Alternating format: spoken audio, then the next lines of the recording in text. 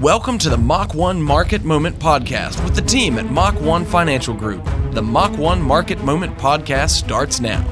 Well, you are listening to the Mach 1 Market Moment with David Lee, Matt Walters, and Kyle Alexander, the team at Mach 1 Financial Group. I'm Mark Haywood, joined today on the show by David Lee. They're all retirement income planning specialists serving you, as I said, Mach 1 Financial Group in Northwest Arkansas. You can find them online at mach-1financial.com. That's mach-1financial.com. Don't type out one, the number one, mach-1financial.com. Or you can call 479-876-2100. That's 479-876-2100. David, hello. A pleasure to be with you as always. Nice to be with you again today, Mark. Yes, always good. Today we're going to get into some gray areas. I hope you aren't a black and white type of guy, because really in financial... Well, on some things I am. Yes, some things there's a clear right way to do things and a wrong way. But in the financial realm, often things aren't that black and white. There's a lot of gray.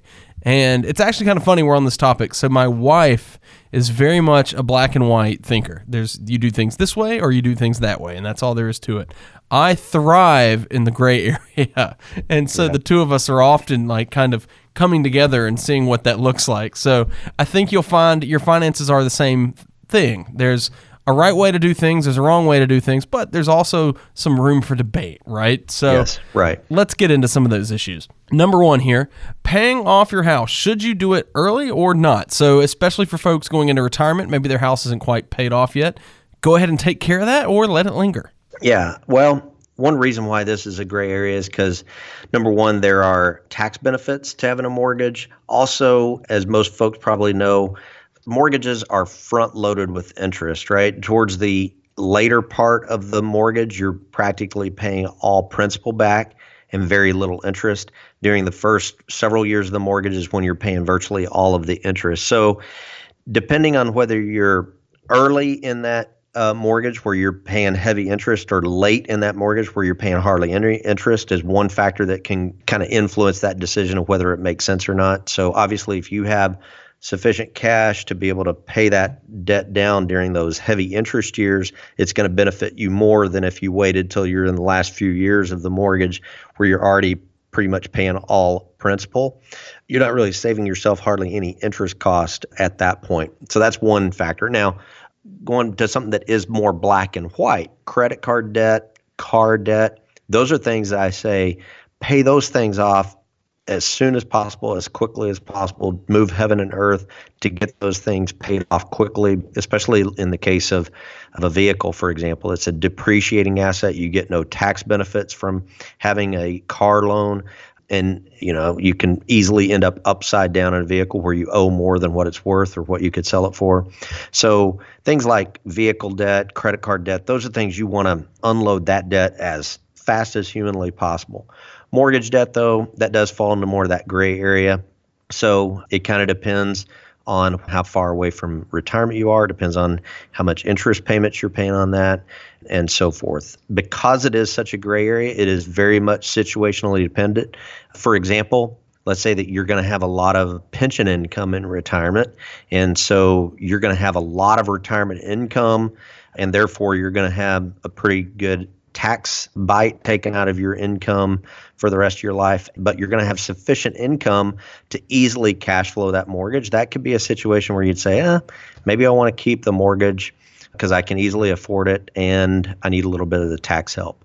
But it's definitely situationally dependent. So come see us and we can give you our advice on what we would think is the best approach for you given your unique set of circumstances. All right, David, talk for a moment with me now about Roth conversions and whether they're good or not to take advantage of.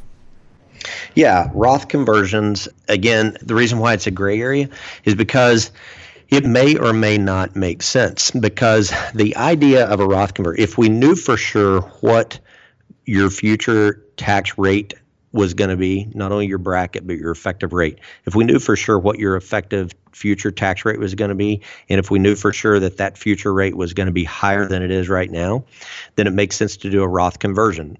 When you convert money from an IRA to a Roth, that's a taxable event, right?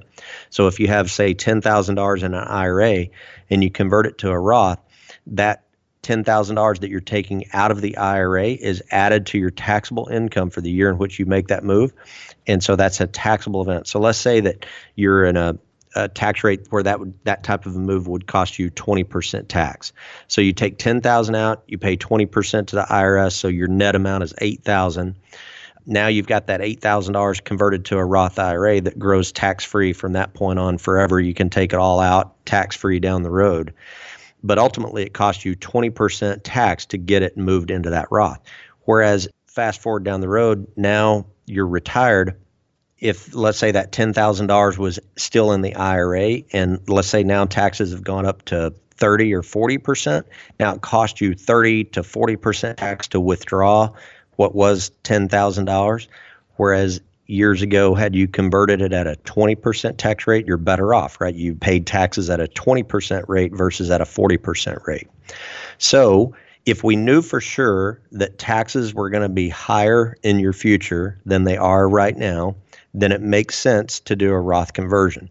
But obviously, we don't know that. We don't know what the future looks like. The idea of IRAs, 401ks, and tax-qualified plans is that you put money into those during your high income years when you're at a relatively high tax bracket, with the idea that by the time you retire down the road, you're going to be in a lower tax bracket because you're going to have lower income.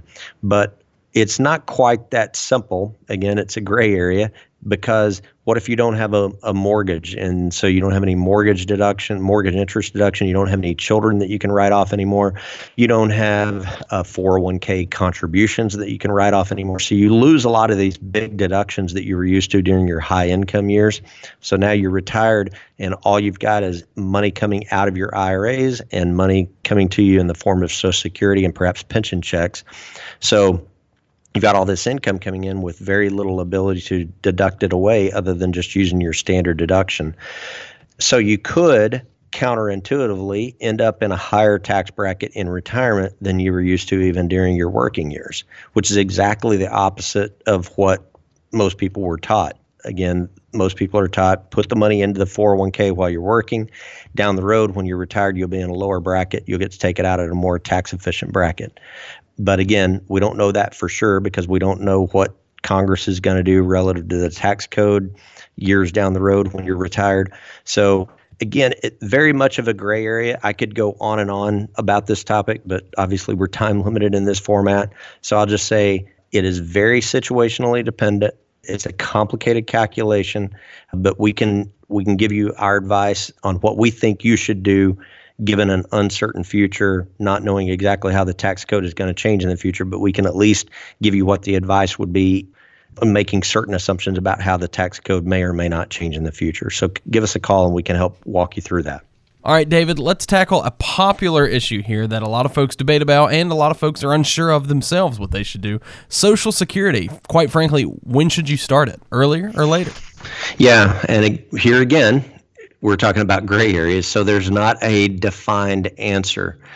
A lot of people do this break-even analysis. Many of you may know what I'm talking about, where you look and you say, well, if I take it at 62 versus if I wait till 70, I'm going to have to live to be, say, 80 years old before I collect the same amount of money from the Social Security benefit because of all those years that I was waiting to turn on Social Security. It's called a break-even analysis. You could certainly use a break-even to kind of help guide your decision making, but ultimately, whether to start it early or start it late is a function of many factors. It's number one, it's dependent upon your health. Obviously, if we knew the future, kind of like we were talking about on Roth conversions, if we knew how long you were going to live, we would know whether you should turn it on as early as possible at age 62 or as late as possible at age 70. So for example, if we knew you were going to die relatively young, we would turn it on as soon as you're eligible to take it at age 62. If we knew you were going to live to be over the age of, say, 80 or so, we would wait till you're 70 to take it. But even if we knew that, it's still not that cut and dry because it depends on how much income you need. For example, let's say that for health reasons, you have to retire at a certain age because you just physically can't do the job anymore.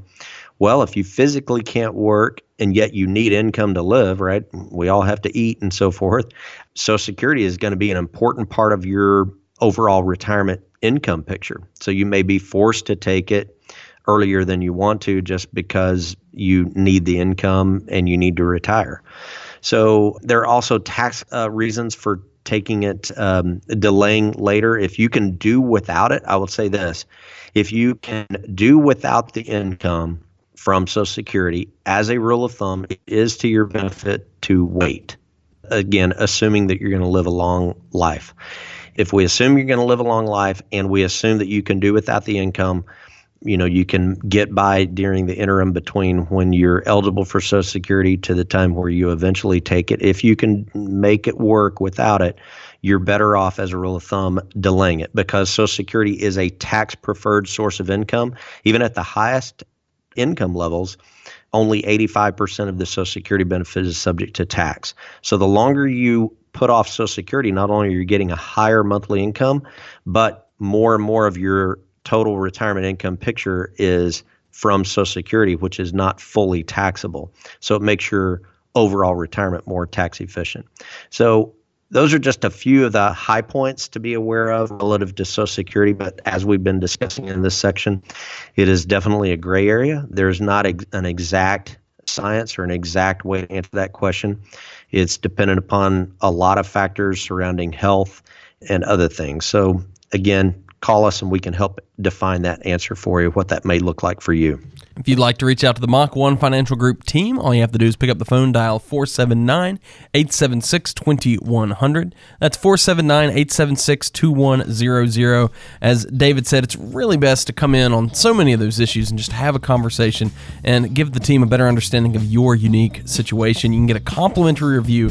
All you have to do is call 479-876-2100. That's 479-876-2100. David, as always, thanks for joining me on the program. Yeah, great joining you as well today, Mark. Thanks for the time. We'll do it again next time on another edition of the Mach 1 Market Moment. Advisory services through Capel Advisory Solutions, LLC, DBA Fusion Capital Management. Investments and or investment strategies involve risk, including the potential loss of principal. Please see full disclosures at www.mach-1financial.com.